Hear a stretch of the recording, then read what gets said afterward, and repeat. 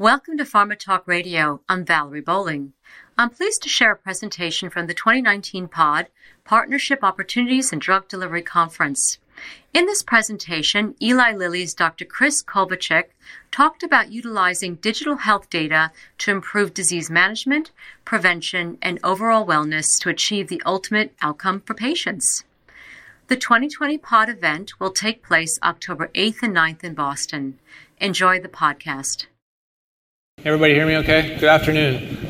Thank you very much for the introduction. I'll address the ambitiously comment. Val asked me to be provocative and interesting, neither of which can be self-declared. So when you're the last talk of the day, you have to try your best. So thanks again to the organizers and Val for having me. This is actually the second year in a row that I drew the envious position of the last talk of the conference. So I thank you all for sticking around. We're going to kind of switch it up a little bit. To kind of premise what we're going to talk about today. We spent a lot of time, I started at Lilly through the Cambridge Innovation Center, which was really designed as a front-end thought process experiment. And we spent a lot of time looking at not specifically digital health, but just different ways in which we can collect, analyze, and use data to improve outcomes for patients. And one of the themes you're going to hear me talk a lot about today is we talk a lot about the user experience, patient centricity, and I'm going to propose just a different way to look at it. So really when it comes in, we're going to talk about this concept of wellness. So just off the bat, just in the last talk, the word disease management comes up a lot. And this whole conference, lots of conferences, we spent a lot of time talking about the innovative and unique products that we develop to help with disease management for patients. The reality is that disease management is extremely expensive. I don't think anyone would disagree with that. On the left, if you just look at the per capita spend for a variety of countries around the world, it's pretty outrageous just how much we're spending, over $5,000 on average. Just in the United States alone, it's over 10 grand per capita. It's extremely expensive. One very interesting scenario is if you look at the top 7 chronic conditions which we manage, all of which are up there, it totals over $1 trillion a year that we spend managing those conditions. But if there's one thing you take home from this, if we look at the data on how much money we spend managing a disease versus preventing diseases, it's 97% in disease management. We spend very little resources, very little time addressing wellness. So today's topic around wellness is that wellness is not expensive, right? Just on a very fundamental surface, if we think about how do you indicate wellness, how do you propel wellness? Top left, workplace wellness programs. Just a very simple reminders to employees, a very simple program to implement, not expensive, less than $10 per employee has shown very significant returns on investment for companies in terms of their health insurance programs. The right is just 3 different examples of where different companies have seen a large increase in return on just focusing on wellness programs. See J&J alone over a four-year period saving over $38 million in healthcare costs. And this is just a very isolated, small portion of the population. One of the ways you do this, and you're probably saying, so what? How am I going to do this, right? There's thousands of free apps. How many people in this room have an app on their phone of some type around exercise, diet, food, wellness? How many people have that? I bet everybody should be raising their hand, right? And they're all free. We have the tools, right? If you look at the Medicare and Medicaid head under President Obama here in the U.S., very good quote, we put all this emphasis on hospital care instead of keeping people from being in the hospital. So how do we do this, right? So let's look at an example. This is kind of a fictitious way to look at it, but how many people have purchased a new car recently? Brand new car right off the lot, right?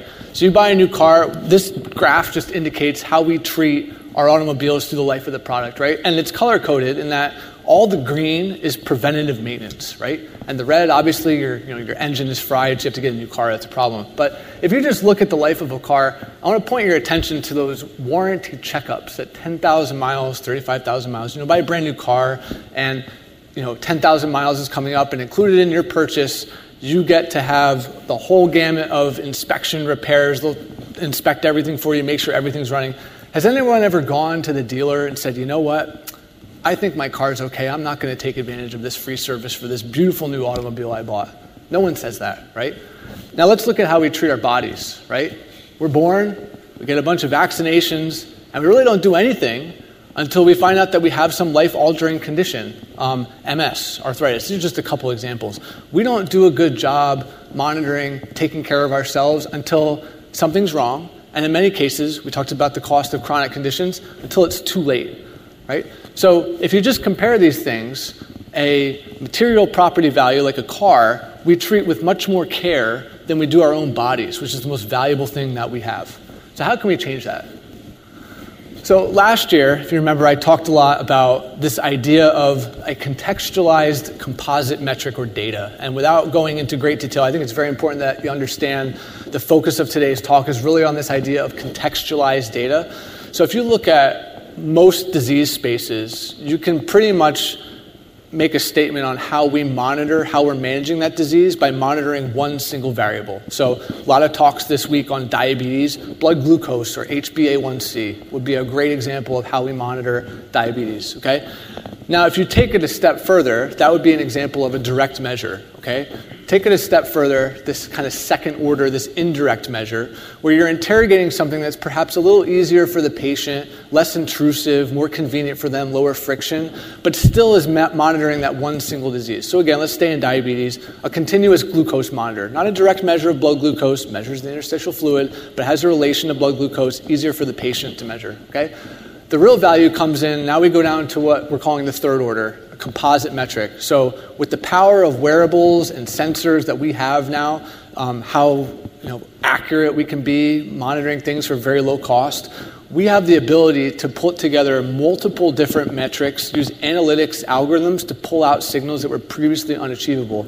Apple and Lilly with Evidation Health recently partnered on a study in the Alzheimer's space where they interrogated well north of 24 variables, pulling out signals to predict early onset Alzheimer's 4 years in advance of actually having that happen. So how did they do this? Composite metrics, putting together a lot of data. But the real value is in the context, right? So let's suppose for a second I told you my heart rate right now was 160 beats per minute, right? Okay. So what you don't know is it 160 because I'm nervous talking in front of a room of people, I just drank a lot of coffee, I just went for a run outside, I promise I didn't. But you don't know that information. So interrogating the context behind what this data is, what's the data I'm collecting. We do a lot of work in the connected digital space collecting data. We don't do a very good job understanding the context and really putting that to value for our patients. So again, we talked last year a lot about this idea of a clinical feedback loop. I mean, many people are familiar with closed loop artificial pancreas and diabetes. We propose this notion of, can you expand that to any disease space, really? With all the different cross-functional combination products, the way we build our organizations now, you have people talking to different functions like you've never had before, right? So this idea of a clinical feedback loop, consider diabetes. You have a device that's providing some disease intervention, that'd be insulin delivery. You have metric you're measuring, blood glucose, that's coming from a sensor, this continuous glucose monitor, something like that. And then at each of those intersections is a different stakeholder, right? So you have on the bottom right, we'll use the HCP, right? If you have an HCP, you're really interested in understanding how blood glucose informs the disease intervention, the insulin delivery, which you prescribe your patient. The patient is at the intersection of what is my prescriber telling me to deliver for therapy, but what's the device that I have to carry around? What's the thing that I have to operate that's creating friction in my life to be able to manage my disease better? The patient's not really that concerned with how exactly the science is generated for the metric they're measuring, nor the sensor that's in their device, right? So if I found a person with diabetes, they're probably very unaware of how their continuous glucose monitors technology works, but they really care about what the size of that sensor is that they have to put on their body, how it's going to affect their daily lives. So the take-home point here is if you look at the bottom, traditionally in medicine, we look at physiological domains, just measuring different variables or scientific metrics. The composite metric gets into behavior, right? What is my behavior, diet, exercise, that all affects blood glucose in this diabetes example. But where I want to take us is on the environmental side, okay? And so I'll skim over this slide, but basically what you're seeing here is we talked about diabetes. We proposed in the past, why couldn't this be applied to a number of disease states? So on the right, showing this is a neurodegenerative disease. This is an example where the caregiver enters that closed loop. They have to prescribe the therapy, make sure the patient is adhering. And in the middle, we talked a lot about health and wellness. And it sort of provokes the thought, well, that's not a disease. Like, what are you talking about closed loop and wellness, okay? So who is the leader in contextualized metrics? If you think about the healthcare industry, I'll tell you, there's really not a great example of who's using contextualized metrics to drive disease intervention. But I'll tell you who does a really great job is Disney. And you laugh, but it's true. How many people have been to Disney World before? Right? Would you not agree the customer experience is great? You walk through the parks and you're thinking, man, they've thought of everything. Well, they really have. So 6 years ago, Disney introduced this pretty mundane concept they call the Magic Band. It's on the left there. It's a simple wearable device, has an RFID chip on there.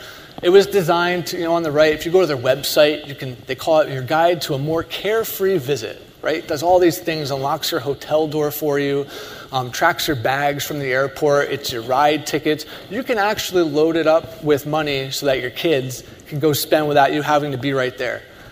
This was over $1 billion investment by Disney. And when they did this, people questioned, like, what's the return on investment? In the first year they introduced this, they increased park spend per day per visitor by $48. For the record, Disney gets 20 million visitors a year. It's a lot of money. However, it has enhanced the patient experience, but the power is in the contextualized data. So here's a map of Magic Kingdom, the flagship park of Disney, right? At surface, this is what we would look at when we're planning our day through the park. This is how Disney looks at the data. Here's a random walk of park entrants on the bottom left at 8 a.m., making their way through the park. If you follow the red line, it shows you the different times people arrived at different stations. And using that Magic Band, they are tracking every single thing that you do. So they've created this customer experience for you. Well, in the meantime, you're providing them an insane amount of contextualized data. For example, Disney knows that 72% of park visitors go to the right when they enter the park, right? Disney also knows that when children of the age 3 plus or minus half a year get off of the It's a Small World ride, there's a 72% chance that they want to go get a snack afterwards. So they've prioritized putting the snack stands around that ride specifically to target that data. Okay? So who do you think is the most consulted park employee at Disney? Any guesses? Yeah, very good. You're cheating.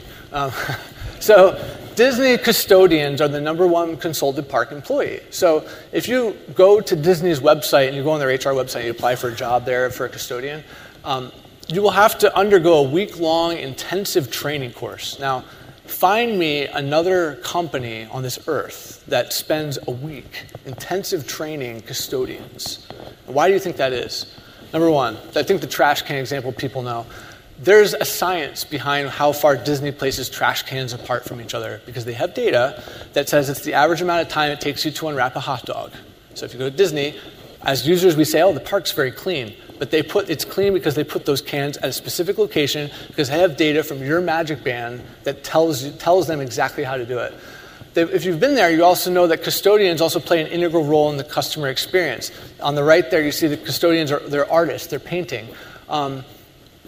People are interfacing with them, which they know from this contextualized data. The most frequently asked question, what time does the 3 o'clock parade begin? Right? That doesn't really mean what it says. What it means is, where do I stand to get a good view? What time do I have to get in line? Is it going to be late? How long is it going to last? What can I get for dinner after the parade? These are the kinds of things that Magic Band has enabled for Disney, that there's very few, if any, other examples. So let's go to wellness. We talked about Disney. Disney knocks it out of the park. One example, based right here in Boston, several of you may have heard of this, is Whoop. The name of the company is Whoop. They're affiliated with Harvard. They created this wearable sensor. So again, it's a wearable, goes on your arm. It has a PPG sensor that monitors your pulse. And they created 3 very basic metrics that they provide to the user. So they developed this technology focused on the elite athlete space. They have partnerships with a lot of the professional sports in America. But these are great examples of contextualized metrics that the user can use. So there's 3. One is cardiovascular strain. So how much strain are you exerting in a given day? It's adapted to the user. So that 19.1 there, my 19.1 is not the same as your 19.1. It learns this over time. The middle one is a recovery score. So that tells you on a given day, from 0 to 100%, how recovered are you to go take on activity. And in my experience, I did my own human factor study on this. This metric is the best example I've seen in wellness in terms of providing feedback based on context. Let's get to that. Here is a plot. This is my own personal data. On the x-axis is time. This is from last year. I was training for the Chicago Marathon. And on the y-axis is recovery score. They plot it into thirds. So red is the bottom third, yellow is the middle, green is the top. And you can see I've circled an area of indication where you can see prior to that, I was getting a lot of reds, right? So I'm looking at this saying, something's going off. The Chicago Marathon was on Sunday, October 7th. You can see I was in prime shape then. There were no reds for a week before, a week after. Something was done right by me that enabled me to be in very good shape to have a really good race. So if I look at this, your take-home message, this recovery score is giving you intrinsic and extrinsic data. So when I say intrinsic, the things you're aware of, resting heart rate variability, sleep, cardiovascular strain, but there's so many factors that go into this that we're totally unaware of. Diet, exercise, stress, your mental health, sleep quality, alcohol consumption, travel. Fun fact, I learned using this sensor that if I drank 2 glasses of milk 2 hours before going to bed, it improved recovery by 10%. Random, but true. This is the kind of data that's really going to drive wellness, this contextualized example. Okay? Here's some data published by Whoop. Major League Baseball, it's a great sport for looking at statistics, right? So on the left, they plotted for the AAA affiliate of the New York Yankees 2 years ago, the entire season, every pitcher. That's the average fastball velocity correlated to recovery. So imagine you're a manager trying to figure out which pitcher to put in, and you have access to this data that shows a direct correlation of someone's recovery to how well they're going to do in the game. On the right, for the hitters, exit velocity. What's the speed the ball comes off the bat at? Again, perfect correlation. This is a great example of a single metric that has so much power in it that's looping in environmental, extrinsic, and intrinsic data. So now to the take-home, right? What do we do in healthcare? Well, unfortunately, there's really not a lot of examples, if any, of how doing this in healthcare. So I would view this as a call to action, right? How do we take the data generated with all of our devices that were focused on disease management and turn it into wellness, right? Many of you have heard of Google's Project Baseline. They have a study center they're passing out. They're trying to get over 1 million subjects over I think it's a 10-year period. Just to map data across the whole human spectrum. That's a great example. In the diabetes space, this is actually an FDA-supported study of the do-it-yourself closed-loop community, taking data that already exists and pulling it together to create a closed-loop algorithm that's readily available for people free of charge on the open market. But really, the call I'm making is, if we're going to change the game in disease, we have to move to wellness. It's not good enough to do it in management. I think one of the panels earlier talked about no one looks forward to managing these chronic conditions, but I think we could all look forward to being well. So, how do we get a concerted effort in the drug delivery space? The examples exist in other parts of industry. How do we take that over to healthcare? And then if we kind of go onward, so my thought experiment on, we go down to a contextualized metric, what's the next segment we could look at? Is this idea of population health. So now I'm looking at the context for a broad population.